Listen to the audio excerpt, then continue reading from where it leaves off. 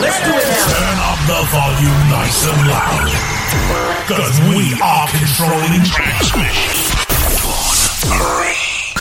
You're in the mix with Lil Drummer Girl. With your host, Dawn Marie. In the mix.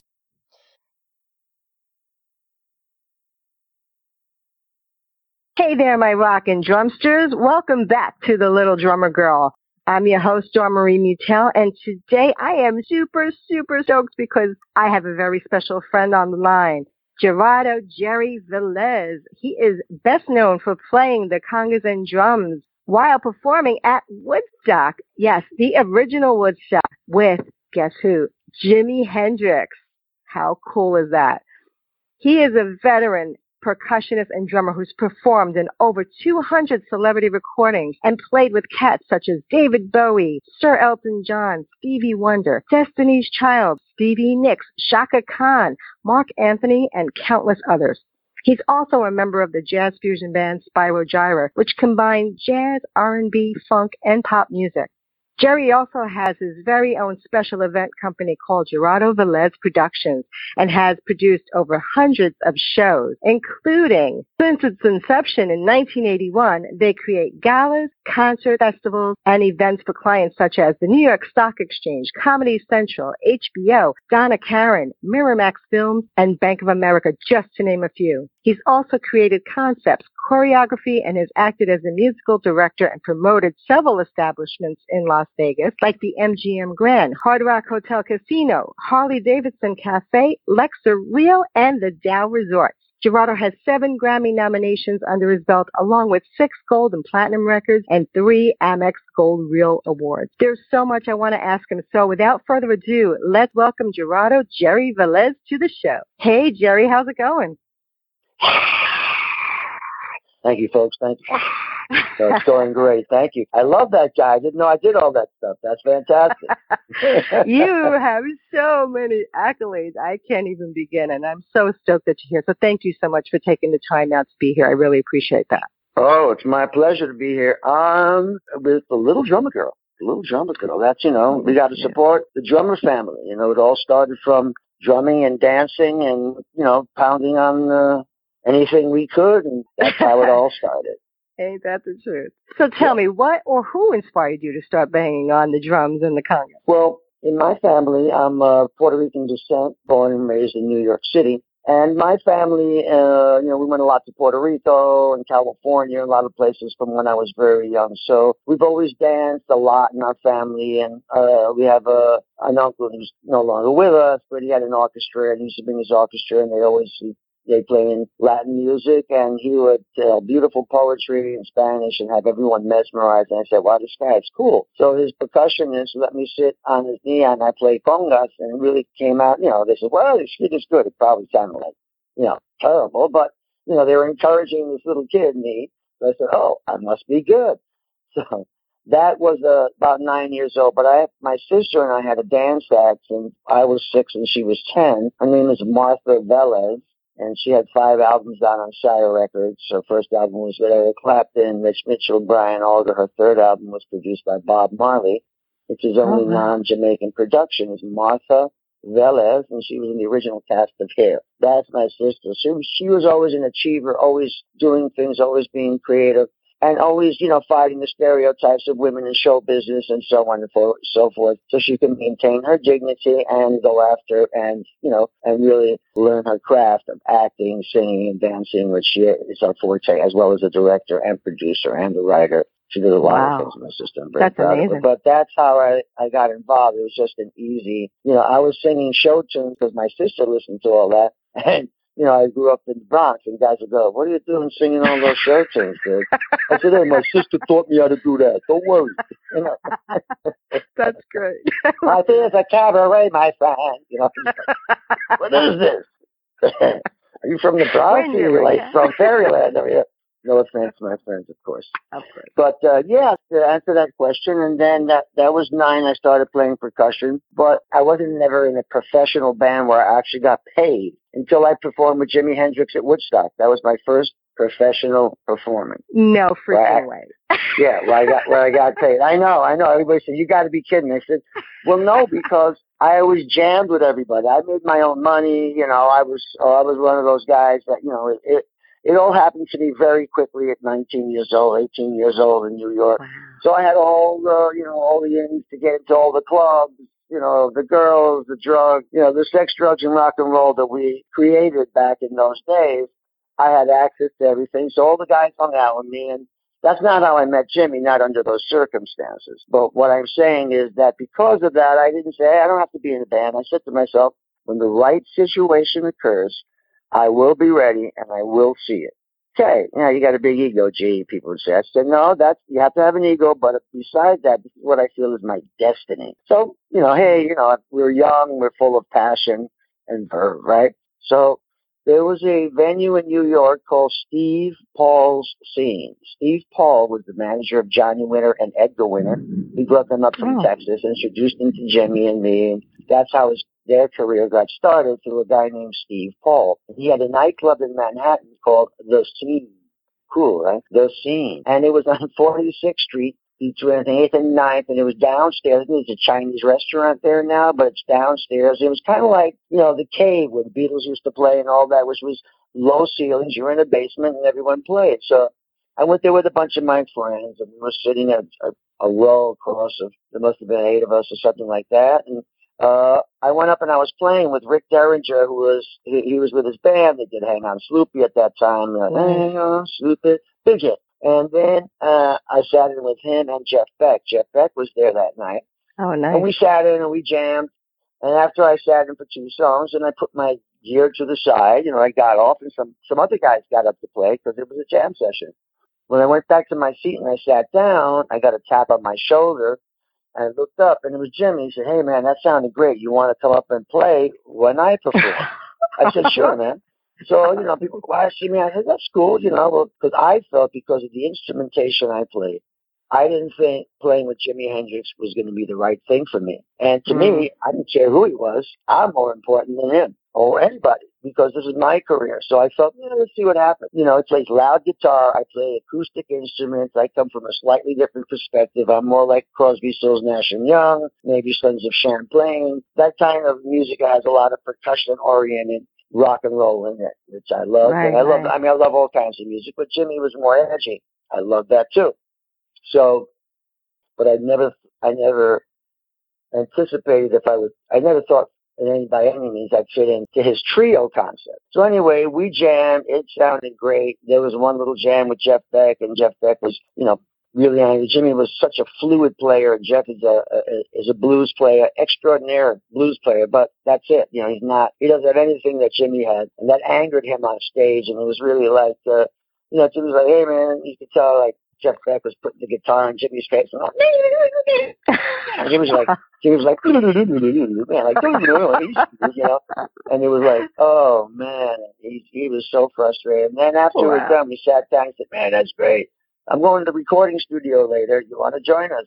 I said, sure. So I brought all my friends, and, we had a big party in the recording studio, and Buddy Miles was there, and, he arrived later, and a bunch of other people arrived, and, people were coming in and out all the time, and we were in Media Sound, which was one of the most active and prestigious recording studios in New York. It was on 57th Street between 8th and 9th. It later became Le Barbat. I don't know what it's called. I was going to say, was it Le Barbat? Wow, okay. Yes, Le Barbat. I think they call it Providence. There's another. I don't know what's in there. I think it's Providence now or something like that. Yeah, but then it was right after it was recording studio. So there was gold and platinum records all over the place. So when I went to see Jimmy,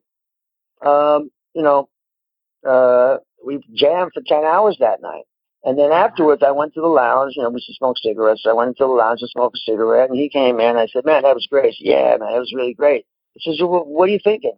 He said, listen, I'm starting a new concept. I'm bringing up my 2 buddies from the military, a rhythm guitar player and a bass player that I like to work with.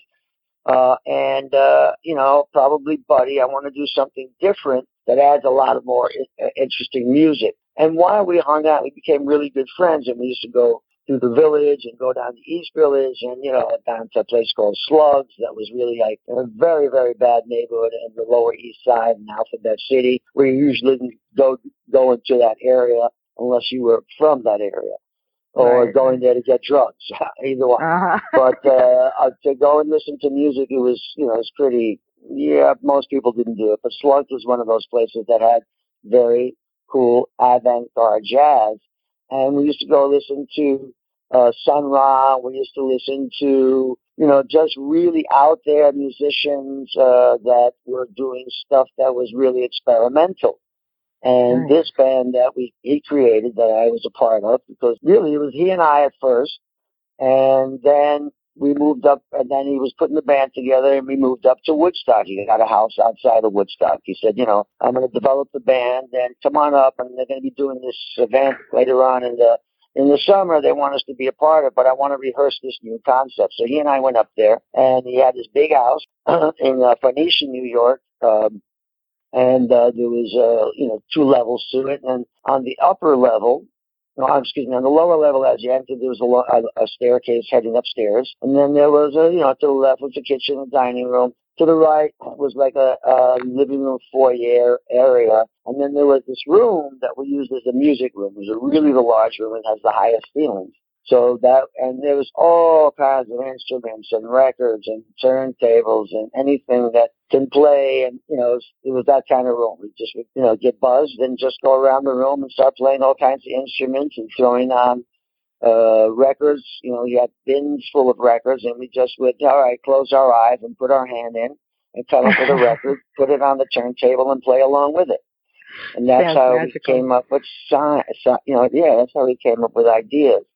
So he had a room on the second level. He had a room to the left of this large bathroom. And then there was a hangout area, a very small hangout area that we used to bring people. We had private parties up there. And then my buddy Kenny Rankin would come and he'd sit in. And, we'd just play acoustic music up there. And Jimmy, my room was on one side, like I mentioned, and Jimmy was on another. So, at the end, he'd go to sleep. I'd go to sleep the next morning. Hey, we got to get up 10. One of us would set an alarm, wake the other guy up, And we lived there for a while together, back and forth to New York. And then later on, Billy and Larry Lee came up, and they were friends of Jimmy. And they were good church boys from the South. And, they didn't do drugs. They didn't party with us or any of that stuff. They were kind of like deer in the headlights. I think they had PTSD. I think they had post-traumatic stress. They were in Vietnam, all these guys. So they were like deer in the headlights. Yeah. No, it's all right. It's because of that. They were in the military. They came out of the military, and now they were all these crazy hippies, Right. Me and Jimmy and all these Woodstock, woo people. And they were like, I don't know what stuff, where did you drag us into, man? And they basically stayed in their rooms until it was time to practice and rehearse. And Mitch came later on. So Michael Jeffries, who was Jimmy's manager, was not a nice guy. So who's this kid, Jerry Velez? I don't know him. Why do you want him in the band? Jimmy says, I love the way he plays. And he's staying in the band.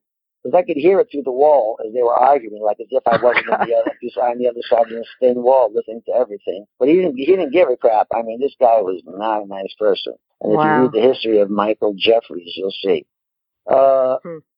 So then he said, I got this other percussionist you should check out, and that was Juma. Juma Sultan, and Juma played more of an African style. I played more of a rock to Latin style. And we all hit it off, and it was great. And Juma was, he wore all these beautiful African robes, and I always called him the African Prince because, he wore the dashikis and the hair thing and the head. And it was like when that all happened, like everybody was finding their root. That's why after that, I said, all right, Jerry Velez is gone, and now Gerardo, which was my real name, I'm going to call I'm going to use Gerardo because, after all the, craziness that went down up to a certain point, I had to leave, and then I said, okay, I'm changing my whole life, and that's why I left Jerry Velez behind, and I became Gerardo Velez, and, that's when we started Spyro Gyra, which was really the first fusion group, which was like what we were trying to do with Gypsy, Sun, and Rainbows, the Band of Gypsy, because that's what our band was called, Gypsy, Sun, and Rainbow, Band of Gypsies. I came up with Gypsy, Sun, and Rainbows. Jimmy came up with Band of Gypsy. So if you go and you look at the Woodstock movie, we argued over it. Not argued, we discussed it all the time. And, I said the Band of Gypsies is kind of bland. I said, it was all that time of sunshine and, sparkling. Right. So Gypsy, Sun, and Rainbows. Now, woo!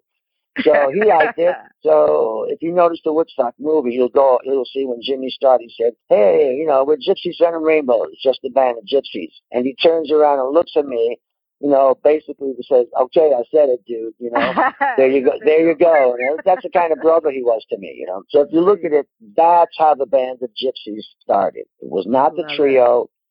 People say, "Hey, man, the band of gypsies was the trio, man, of Buddy, Billy, and Jimmy." Well, let me tell you. Yeah, Buddy was going to be in the band. We were seeing how Billy worked out. The reason we wanted to use Buddy is not only because Buddy was a great singer, but he was a great pocket player. He played groove. Mitch Mitchell played jazz. He played jazz, and that's what was the cool thing to Jimmy's contrast, which made their chemistry come up with those great songs. He wasn't a pocket player. He filled up all the space. But when you add me and Juma, he didn't want to relinquish any space to us. So it sounded like a big cluster of blah, blah, blah, blah, blah, blah.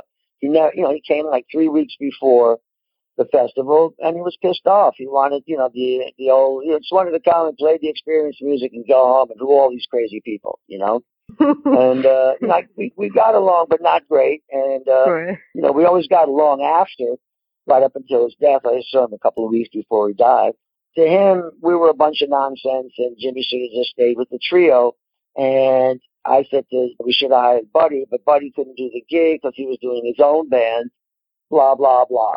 So after that, we were rehearsing with Buddy and Billy and myself and Juma. We were recording all the time in the studio. And then when Jimmy had a basic electric Ladyland studio, not open to the public, but open to us, we would go in there and record. And every night we'd go there, and Eddie Kramer would be in the recording booth, and there'd be some kind of wildness. Or Steven Stills would show up, or this guy would show up, Jim Capaldi. Stevie Winwood, different people, different kinds of people showed up. I can't even remember half the people because I didn't document it. I just lived it, Right, right. And it was right there in the village, too. Yeah, right there in the village. Yeah. And I was a New York boy born and raised, and the village was my backyard. So, so that's how I met Jimmy. And that's how we got to Woodstock. So I didn't, like I said, I didn't play professionally, and then he started paying me, but, through rehearsals and stuff like that, when I was up, he said, "Listen, I got to pay you like a band member." I said, "Fine." I was already making tons of money. I was, doing things I shouldn't have done, but I was making a lot of money. He needed money. That's all he could give me was that in the music, because I already had everything else on lockdown in New York. So for me, and before, everything was regional. New York had its own world, LA had its own world, Chicago had its own world. We really weren't as connected as we became through the years. But so each area was able to develop their own style, like Chicago blues, like Kansas City blues. You know what I mean? Different feel for these musical styles. So Jimmy and I ventured into, and I say Jimmy and I because, look, of course it was Jimmy's thing, but he respected my opinion, and we worked on ideas and jam at the house. That's Mozambique. That's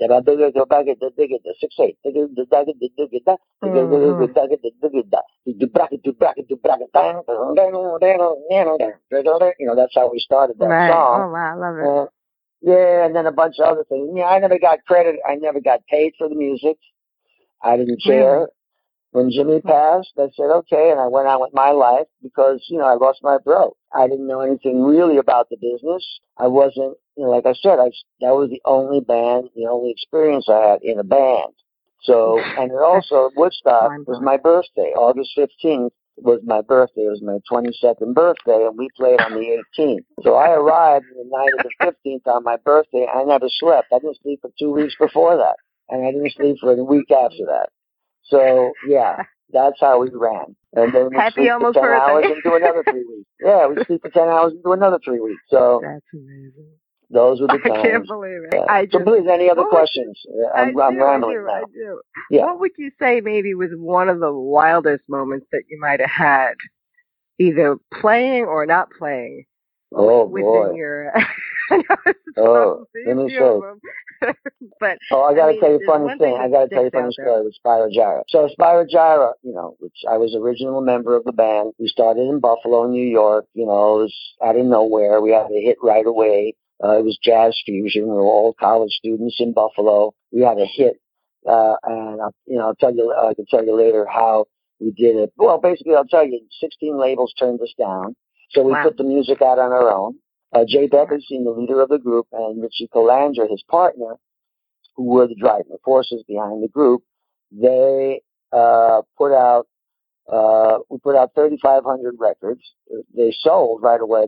There was big record stores called a Record Theater, and the guy who owned it lived in Buffalo, and he was a regional distributor called a One Stop that all the little stores would come to get their bond. Their basically, he was a middleman that had all the records. You came and you bought it from him at a discounted price, and then you sold it at a higher price, of course. Sweet. That's what music stores did. So we had a network of how to sell it. So we sold 10,000 records in this guy's store, and he said, wait a minute, these kids are selling 10,000 records. I should sign them. So he signed us to his label, and, and Shaker Song was out.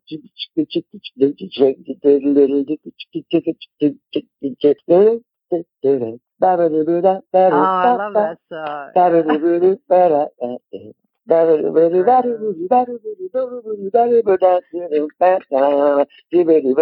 A really cool, man. It was really baby. Smooth. It was smooth. That was the time.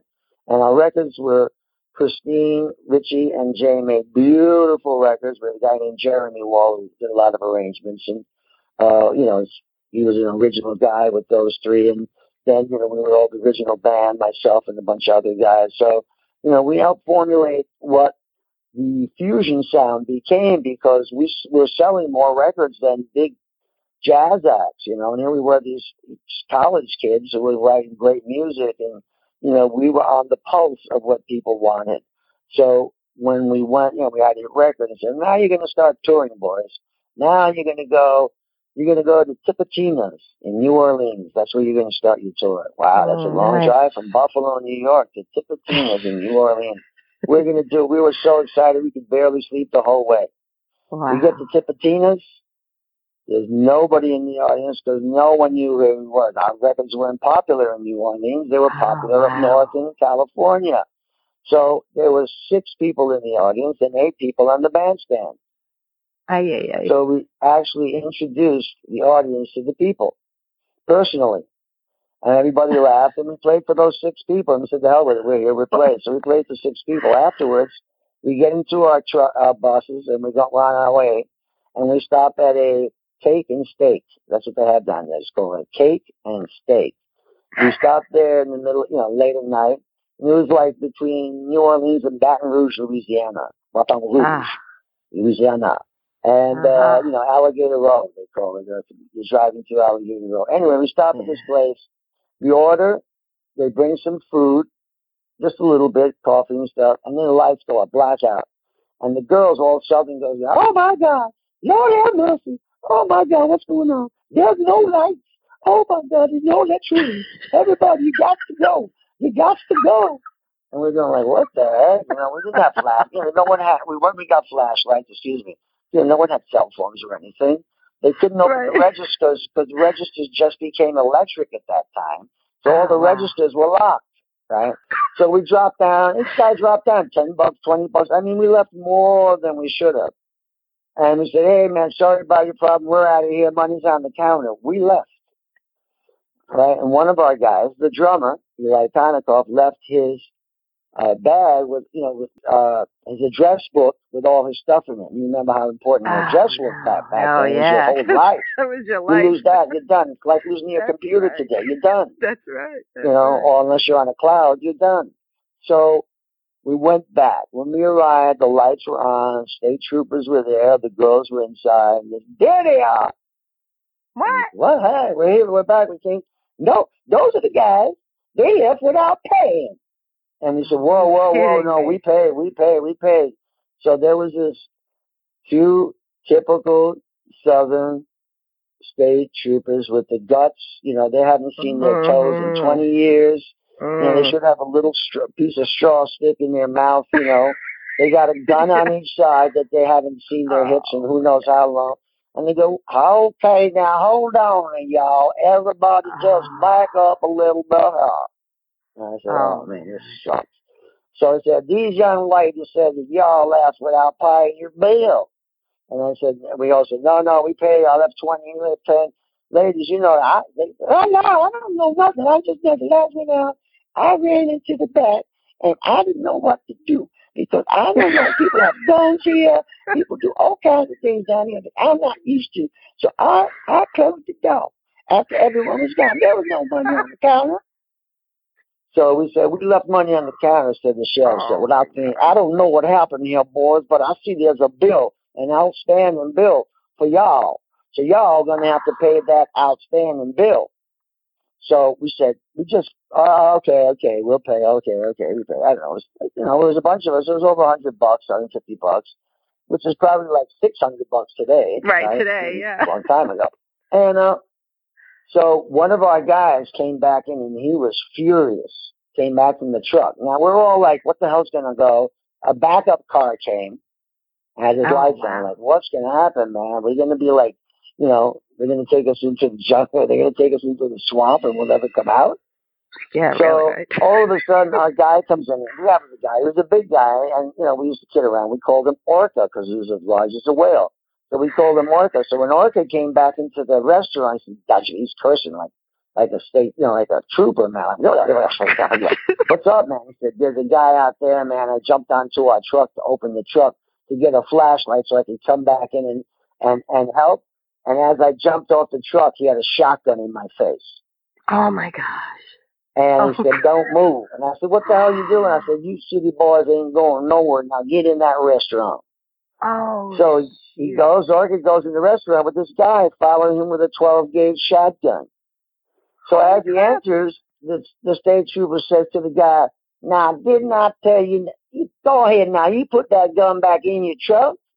Now, I tell you, now take the bullets out, take the shells out of that. Now, you know you shouldn't do that, Rupert. You know you're not supposed to do that. You're not supposed to pull your arms out of some stranger that you don't know. What happened if you would have shot this poor boy? Oh, my God. Oh, well, go put your gun away. My guy was going to kick this guy's butt because the guy was a lot, Now, he didn't care. Who cares? The guy pointed the gun. He's a New York kid. He's like, we're ready to fight, dude. So the state trooper pulls around and goes, I think you boys better get on to your buses, pay your bill, get on your bus, and head on out of town. And we said, yes, sir. So we jumped the car and we headed out of town. That was our first tour. Welcome to touring for Spyro Gyra. Makes you wonder about the music business. That's bizarre. Here's one with Jimi Hendrix. We partied like for days, and here we are, it's like 6 o'clock in the morning. The sun's coming up. I love to ride horses. He had 2 horses. He didn't ride, so I would ride all over the place. I said, "Come on, Jimmy, let's go for a morning ride." I don't know. Come on. Finally, he comes with me. So I saddle up the horses, and if you don't hit a horse in the stomach as you're tightening the cinch for the saddle, they expand their stomach. So when you put the cinch on, if you don't hit them in the stomach for them to go like that, it gets loose when they, suck in their stomach. Oh, no. I forgot. It's 6 o'clock in the morning. I'm whacked out. What do I know? Let's go back riding, man. Yeah, well, this is cool, dude. So I put Jimmy on the horse.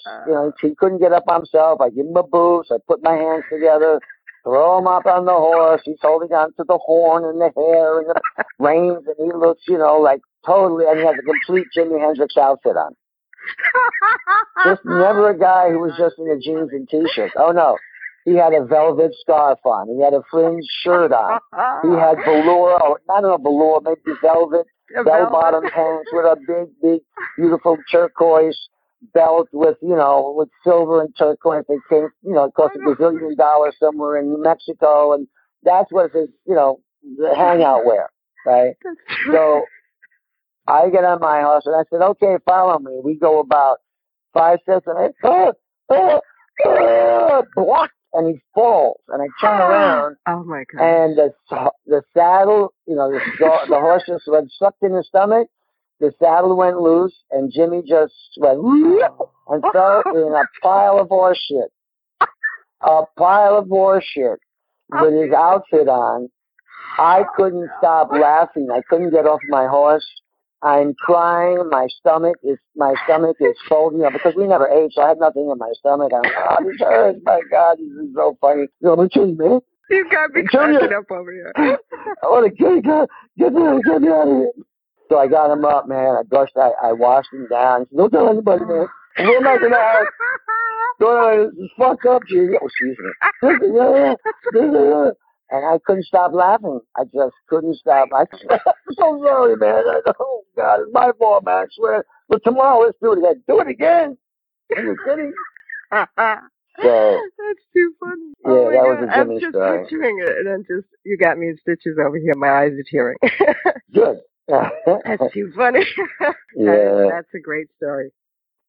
Oh my gosh. Okay. Thank you for that. Yeah.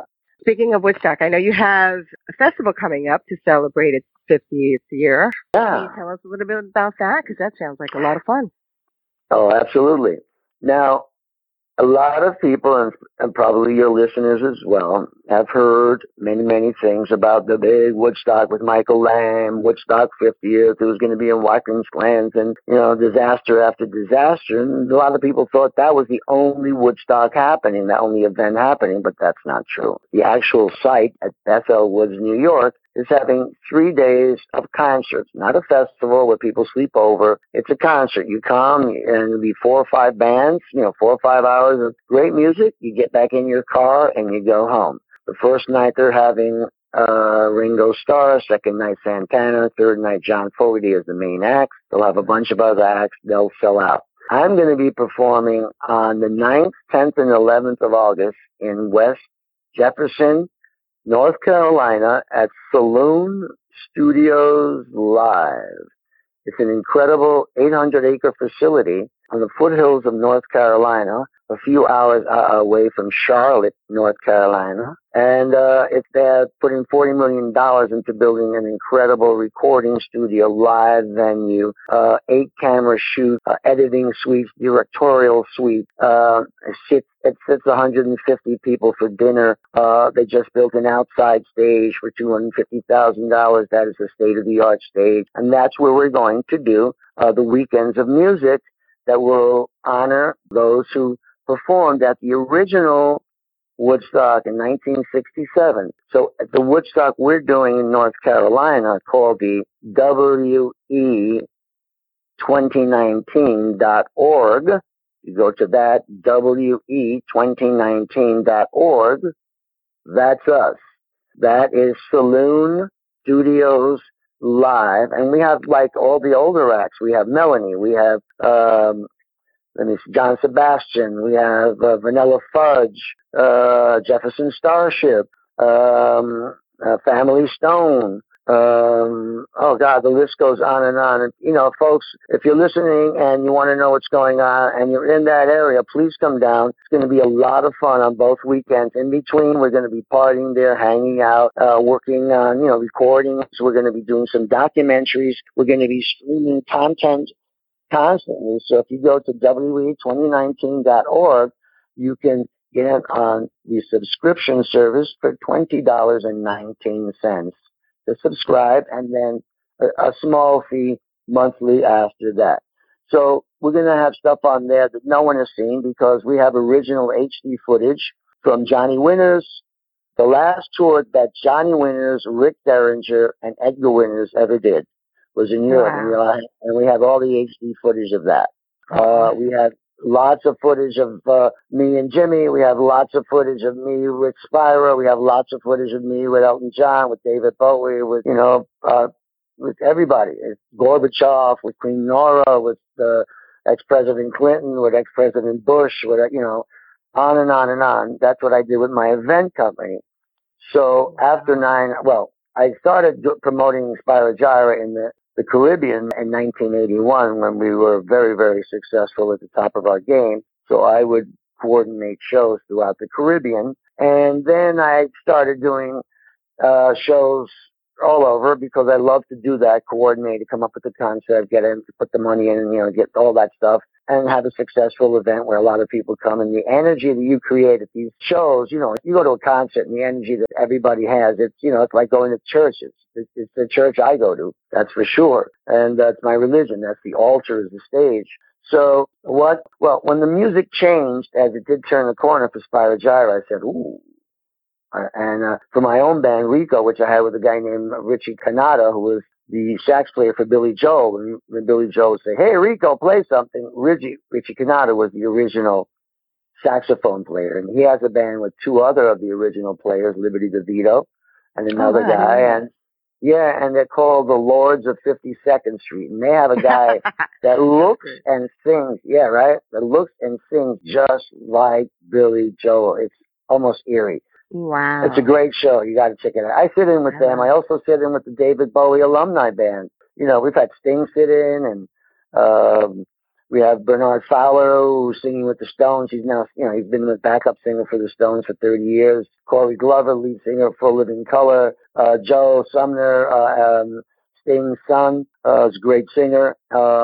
A lot of people, just, on and on, all the great guitar players that worked with. So all these guys, it's an alumni band. Like I worked on Black Tie, White Noise, and I did a lot of recording and playing with David over the years. So that's how I'm a part of it. But, I'm just, I'm probably going to tour with them more in 2020 because Woodstock thing will be over, especially in the U.S. We're doing some dates in Europe for Woodstock festivals and the like. But anyway, getting back to when the corner turned, I started to get more involved in producing shows. So I said, listen, the event business in New York is a good business. So I hooked up with some Wall Street guys, and they went in and got the door open for me to come in and find out what Wall Street needed for their event. So our first event was a huge event for the Mercantile Exchange, which has all the people that deal on the Mercantile Exchange as part of their association.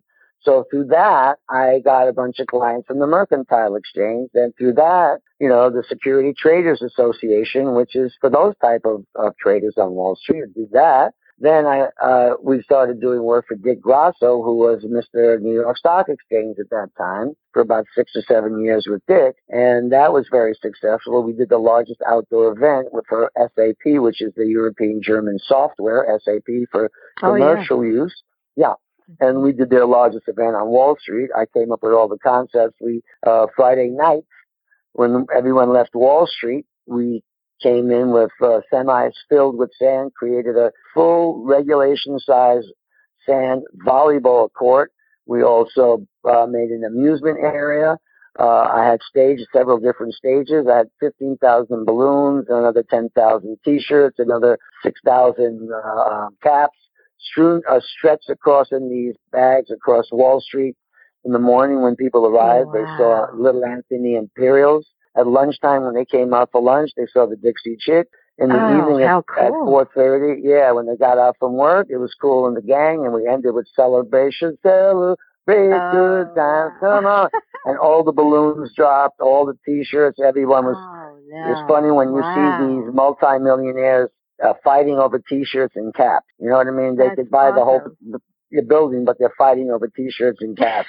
I wish they're just like kids, like everybody else. Huh? I wish you were doing that when I worked on Wall Street. That would have been great. Oh yeah, well, after 9/11, it all changed. That's it. Yeah. You can't go to any of those buildings without everyone being clearance, everyone's information, everyone's social security, everyone's background check.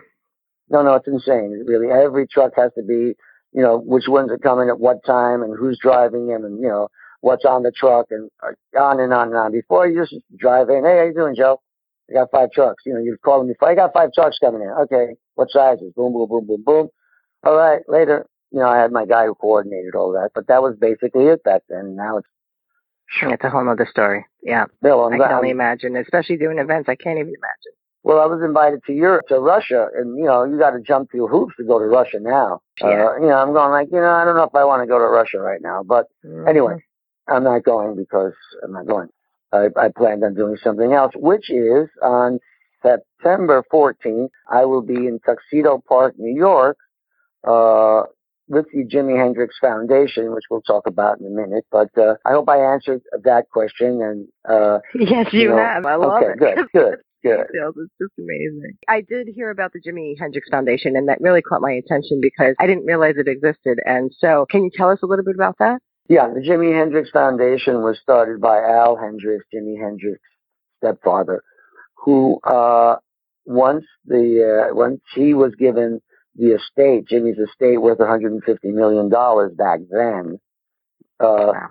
Then, he was a postman who made $22,000 a year, and now he has all this money.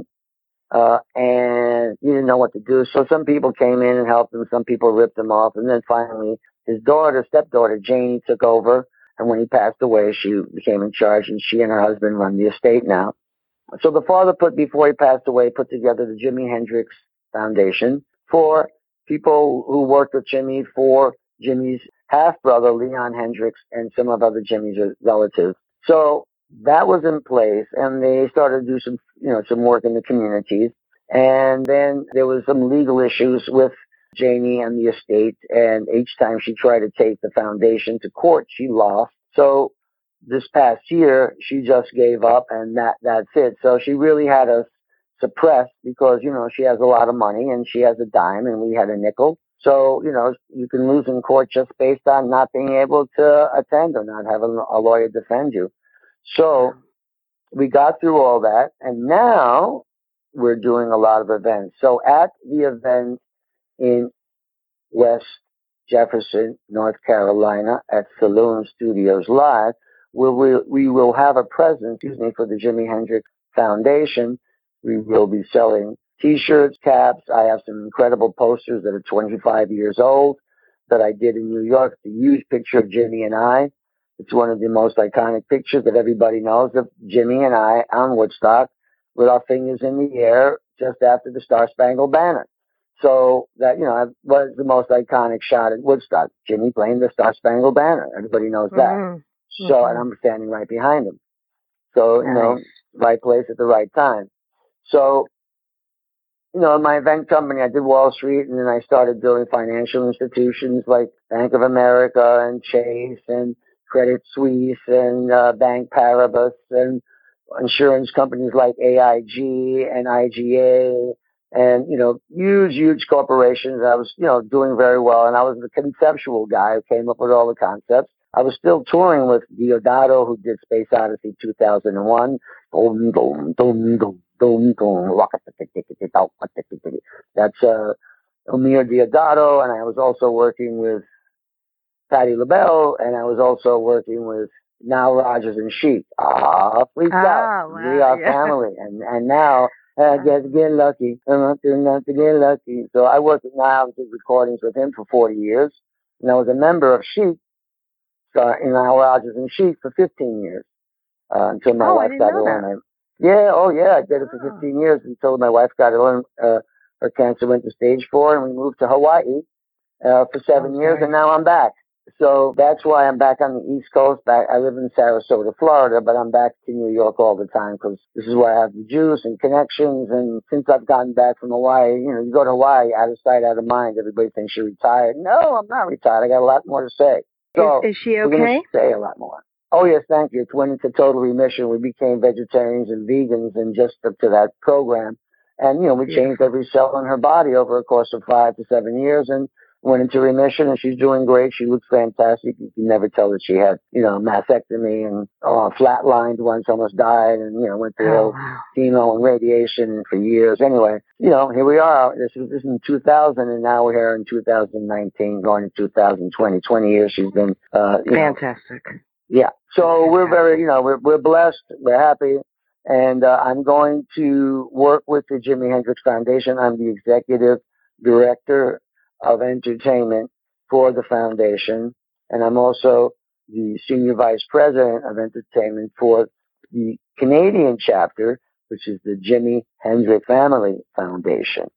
Uh-huh. Now, both those websites are in construction now because our website, GoDaddy websites, was suppressed by the foundation. It just got ugly for no reason because all we want to do is do some philanthropic work build a park. They built a park earlier on, in Jimmy's name. We're going to do courses. I did that in Hawaii. I created musical courses. One of them is called The Business of Show, to show students at all levels, from especially in the middle school, because they get the least amount of attention, from the K to the 6, and from 9 to 12, that's when they get the most attention. So we focused on the 6th grade to 6th, 7th, and 8th grade before you go into high school. Plus, and then we did a high school, then we did a college. My point is, we put together programs which went very well. I want to institute them with the Jimi Hendrix Foundation and take it to these ideas to new levels and raise a lot of awareness. And we want to build a facility first in LA, California, and then one in New York. So we'll have our New York, and I'll probably run the New York-based one. And our CEO and fearless leader, Joe Rosignolo, will be our CEO. Will be handling the Los Angeles and San Diego offices. So it's a climb right now. We're asking people to donate to the Jimi Hendrix Foundation, and that the proceeds of that will go into the work that we're doing and, supporting live music around the country. That is our endeavor, and that's really our mission statement. So we're going to be at both the 9th, 10th, and 11th, 16th, 17th, and 18th in North Carolina. Then we're going to be in Tuxedo Park, New York, September 14th, with Corey Glover from Living Color, Tito Puente Jr., Gerardo Velez, with Christine Capolino, this incredible girl guitarist, female guitar player, who is amazing. She's better than most guy guitar players. And she's a prodigy. I've been working with her since she's 13 years old. The girl is amazing. Oh, wow. And one of the nicest people you want to meet. So I'm working with her, and then they just brought on Reverend Jones, who's a very well-known guy, and some other people. So, and then we're going to jam. So it's going to be very cool. And if you can, come on up to Tuxedo Park. It's a beautiful park. It's going to be heading towards the end of summer, just be a crisp, fall day at the end of summer. So come on out, anyone that's in the New York City area. If you're in the North Carolina area, come to Saloon Studios Live and frequent the place, because we're going to be doing events there on a regular basis. We just had DJ Thomas there one month. Oh, wow. The next month we had the Fabulous Thunderbirds. So all these groups, there's going to be a different group every month. And then, since we built the stage after the whole Woodstock hoopla, we're going to do outdoor events until it gets too cold in North Carolina. And it doesn't really get super cold there. It doesn't really snow that often, but it does get chilly. So it'll be more the indoor venue, I believe. Who knows? But there's going to be a number of events next year in 2020 that will be at least 50 events outdoors. That could be 2 each weekend. Who knows? But it'll be at least 50 events. Huge. That's what we're going to do. Yeah. So we're building that complex, because I said there's 800 acres. It rests really on just a minimal amount of acreage right now. But, that acreage is amazing. And, now we can hold about 4,000 people comfortably. But eventually, if that seems to be the outdoor venue seems to be the way to go, and we bring a lot of attention to this place, then we'll, probably make something, because the acreage is there and it's easy enough. So what's going on with me? That's what's going on with the Jimi Hendrix Foundation. If you go to GerardoVelez.com, and that's GERARDO, V as in Victor, ELEZ as in Zebra.com, GerardoVelez.com. Thank you, little drummer girl, for letting me do that. Give my plug there. Oh, are you kidding? That's awesome. I'm going to actually put up all of those links in the show notes, guys. Thank you. So you will not, if you didn't have a pen to write that down, have no fear. So let me ask you this question. Yes. Are you ready for the 11-stroke roll rapid fire interview? Yeah, yes, please, go. All right. Your favorite food? Italian. Your favorite pastime? Music. Your favorite brand of percussion? Latin percussion, LP. Car or motorcycle? Car. Your favorite curse word? Fuck. Your favorite person to hang out with? My wife. Would there be one album that you couldn't live without if you were on a deserted island? No, people have asked me that all the time. What's your favorite album? If you want, I don't know. Earth, Wind and Fire, or James Brown, or Bob Dylan, or it depends. It really depends. Music is mood. Music is mood. Sometimes if you're melancholy, you want to hear Bob Dylan crying, and when you're happy, you want to hear, Will I Am doing, something with the Black or Shaka Khan or the Black Eyed Peas, or any of those artists that we're talking about, or any of the great country artists. I mean, there's so much talent out there. And people say, oh, nobody's making good music anymore, always hip-hop and rap crap. Yeah, there's a lot of people making great music, right? Don't you agree? Great music. Absolutely. Yeah. There's always still great music. Now, what I don't like is all the derogatory stuff that's been added from, with rap especially, which, we elevated women's rights. We elevated, a lot of things that now have been, dragged down, and I'm not comfortable with that. So your next question, I'm sorry. Okay, that's okay. If you could play with anyone, live or not, who would it be? Oh my God. If I could play with anyone. Out of many of the people that I wanted to play with, I've been fortunate enough to play with all of them except James Brown. I played with Stevie Wonder. I play with, I play with, Dizzy I know Gillespie. You play with so many people. Oh, you play with Dizzy? B.B. King, and, these guys that, B.B. King was Mr. Blues, so, I was the biggest blues guys. How do you don't get any better than him. Dizzy Gillespie, he's the father of bebop, and also he played congas, and he and I had a great relationship. He did? Oh, yeah. He also endorsed the percussion. Oh, yeah. He loved to play. He wasn't a great player, but he could play a little bit, and he was funny, so he would make it like, hey, I'm going to play congas now, so you better run for cover, kind of thing. I actually did a deal. I used to do music licensing when I worked at MCA Music Publishing, and we did a deal. He was on his deathbed at the time, and I had a conference call with him, his attorney, and it was like, I think it was an Ice-T song that they were using, and, the guy was cursing, and then I'm thinking, I'm so embarrassed, but I was going to tell them, like, they couldn't have the license until they sanitized the song or whatever, but I'm thinking, I'm on the phone with Dizzy Gillespie. But anyway, I'm sorry about that. Your favorite No, that's a good, look, we're sharing thoughts here, and that, I was able to, rekindle some of your own thoughts. So next question. Yeah, thank you. Your favorite travel spot? Oh, my favorite travel spot. It's not a spot. It's I love Europe. I love going around Europe. I spent most of my life, 50 years of traveling. Most of my life I spent in the air at 35,000 feet.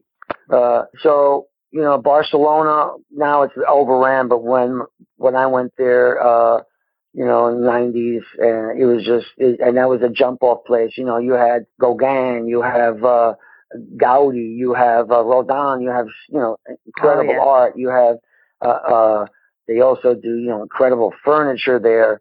They do, music, of course, everywhere. It's just a jumping point into the Mediterranean because they spend a lot of time in Italy, and I spent a lot, I've seen people raise their kids and their kids have kids. That's how many, going back every year to a place. Nice. You build a family of friends and their kids, and the kids look at that. Well, they have their own kids now. Isn't that great? And these are people you grow old with. Yeah, as you tour. So that's another hard question. Having lived in Hawaii and, travel around the Orient, you can't get better beaches. I've been to the best beaches in the world, and, they're just different. You can go to Australia and New Zealand, find impeccable beaches, but you can go to Costa Rica, you can go all over, and there's beautiful beaches everywhere. So, pick your joy. Pick your joy. Right? One thing that no one really knows about you. Yeah. That I am I was easily disturbed if someone rejected my music. Not like, hey man, you don't like the fact that you don't like my music, dude. Listen, I got it. Hold on one second. Hold on one second. Hello? Yes. Okay, I'm so sorry about that, but that's the guy, Polestar magazine? Yeah. Yeah, for the industry, they're going to interview me. But I did CNN and I did all the people, and now I'm doing the Little Drummer Girl, so my life is complete. I used to be very sensitive because I have, I'm a big stage guy. I have a lot of bravado. People say, "Oh, this guy is fearless." Yes, I am fearless. But if people that I love say something like, "Wow, that song really sucks. Your singing sucks," it'd be like, that would affect me more than the 500,000 other things that I did well. But I've got over that. You got to thicken your skin, and my skin was a little too thin at that time. Okay. Next question. We all have something. Your biggest pet peeves? My biggest pet peeve are ignorance, intimidation, and people who don't have empathy for other people. People don't have compassion for other people. That infuriates me because those people they don't have depth of field. They're not highly evolved souls. And, those people and I have to protect people. I feel I'm a protector of those around me who may be less fortunate, maybe not as strong or as smart or whatever, and of being, what we call bullying today. I mean, bullying, the whole bullying thing is kind of ridiculous. We call that a rite of passage. Forever. Yeah, if somebody beats you up in the schoolyard, you lick your wounds, you go home, and you don't tell your parents. They're the last people you would tell. How to kick their butt back. Yeah, and deal with it. And if you can't, you grow up and say, "All right, I'm not a fighter, but I'm smarter than that." You figure yourself out. The mother of invention. That builds character. Those are character lines that we're not letting our young people develop. So anyway, that's another conversation. That's a whole other conversation. Yes. All right, well, that was the end of that. So thank you for playing that. I appreciate that. Thank you. My pleasure. So let me just ask you this because our time is almost up. What would you say were some words and pearls of wisdom that you can give to those out there listening to us this evening who are looking to break into the business? What would you tell them? Yeah. I don't care how much talent you have. You don't need that much talent. If you have drive, determination, you stay strong, and you stay focused, you can have a career, not only in business, but in anything that you do. The thing with us is that we use the part of our brain that's not analytical. You must learn how to use the left side as well as your creative right side of the brain. And that's what school teaches us. It helps us to use the left side of the brain for more analytical stuff and the more creative, abstract stuff for the right side of the brain. So teach yourself that. Also, breathing is very, very important. If you're a drummer and you bang your drums at the end of the night, make sure you put your hands in some ice. Ice your hands after the gig. Breathe deeply before the gig. Stretch your body. Stretch all your ligaments, your tendons. Do deep knee bends, back bends. Do those physical things because when you sit on the drum kit, your lower back and spine are going to collect all the tension that you have when you're playing drums because your whole body rests on your coccyx when you're playing drums. So you have to be very cognizant of that as a drummer. A guitar player has to be very aware of his strap and how it hangs on his shoulder because you get pinched nerves in your neck, you start to get pinched nerves in your arms, carpal tunnel develops. I had carpal tunnel. I broke my wrist because I danced on stage. And then I had a carpal tunnel operation and a wrist operation. And my right hand is partially fused. I can't move it like my left hand. So I've learned how for an economy of energy on stage, although it looks like I'm really going crazy, but you learn how to focus. And one of the most important things is being able to get into that space. When you're a professional writer and they say, okay, write a song about a donut, you have to go in there and go, oh, I do that in a second. Donuts, oh, my favorite little treat. Sugar, baby, that's me.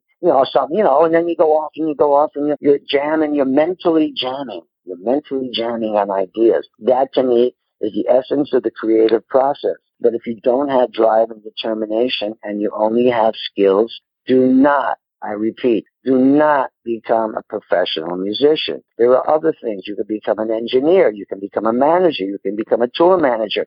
You can be around the music business if you so want to. But being an actual musician is a complete release and risk.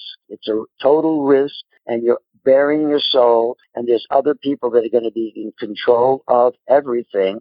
if you don't know how to defend yourself, not only legally, but, and keeping your spiritual mentality, spiritual depth healthy, your mental clarity by training, working out on your off days, always stretching your body throughout the course of the day, and deep breathing through your nose, exhaling through your mouth, using your head cavity as much as you can to suck in the air, exaggerate your nostrils going up into your air. This is what yogis do in India for thousands of years to get as much blood through the system with nice, pure oxygen to give you fantastic thoughts and developmental ability. So that's what I tell musicians. That's part of my course of wellness for my company that'll soon be, that I'm just launching, called V Strong Fit. V Strong Fit. And the V stands for victory or Velez, but mainly for victory. It's your victory in life to understand your own weaknesses, your own vulnerabilities, and accent your gifts. And we all have to do that, because none of us are good in everything. Sorry. Exactly. And everything is a learning curve, and nothing is unlearnable. I mean, we can learn everything, which I find so amazing, because it's like, I don't know how to build a website. Guess what? I'm going to learn how to build a website. I don't know how to do this again. I'll learn how to do it. And that's, I love what you said about determination, because I think people, when they get that rejection, I just did an episode on rejection, because I find that when I used to model and dance and go in theater and I was, auditioning, it was so horrible when you would get rejected and you'd want to crawl up and end it, and that's it, it's over and I don't want to do this anymore. But I had to keep pushing myself to do it. And I feel like if people don't give up and they just stick it through, like you said with the Spyro Gyra, the 16 labels denied it, and it's like, hello, but you guys wind up being on top. So yeah, but we were stupid and young. We were young and stupid. And we thought we could conquer the world. Today I'd go, but we were rejected by 16 labels, guys. Let's move on to something else, That's what I would do now. Look at the guy from KFC. I mean, I heard he, Kentucky Fried Chicken, he went through 1,001 no's before he got his yes for his recipe. So there you go. And so he just kept doing it. I mean, he just kept doing it because he had faith in it, and he knew, that's it. You got to have faith. And even when it looks like it's at its worst, the next day it could be the best thing since sliced bread. So you just got to hang in there, right? Well, I know we have a storm going out there, so I don't know if we lost Mr. Velez. I will try to get him back on the line. In the meantime, if you haven't picked up the copy of the 151 Musically Inspired Secrets book yet, please go to the website www.littledrummergirl.com. That's LALdrummergirl.com/book. And it will be released in a couple of weeks. So please get your copy. I know you're going to love it. And especially if you like things that are going to help inspire you, this book should do that for you and also help you get organized and find your purpose, because, there's a lot of things we do out there and we kind of float around sometimes, because this is going to help streamline that for you and make it crystal clear for what you need to be doing next. So thank you again, my drumsters, for listening. If you like this episode, please share the love. It really means a lot to me. And remember, it's never too late to begin the life of your dreams and leave a trailblazing behind you. So rock on and rock out, and I'll catch you on the flip side.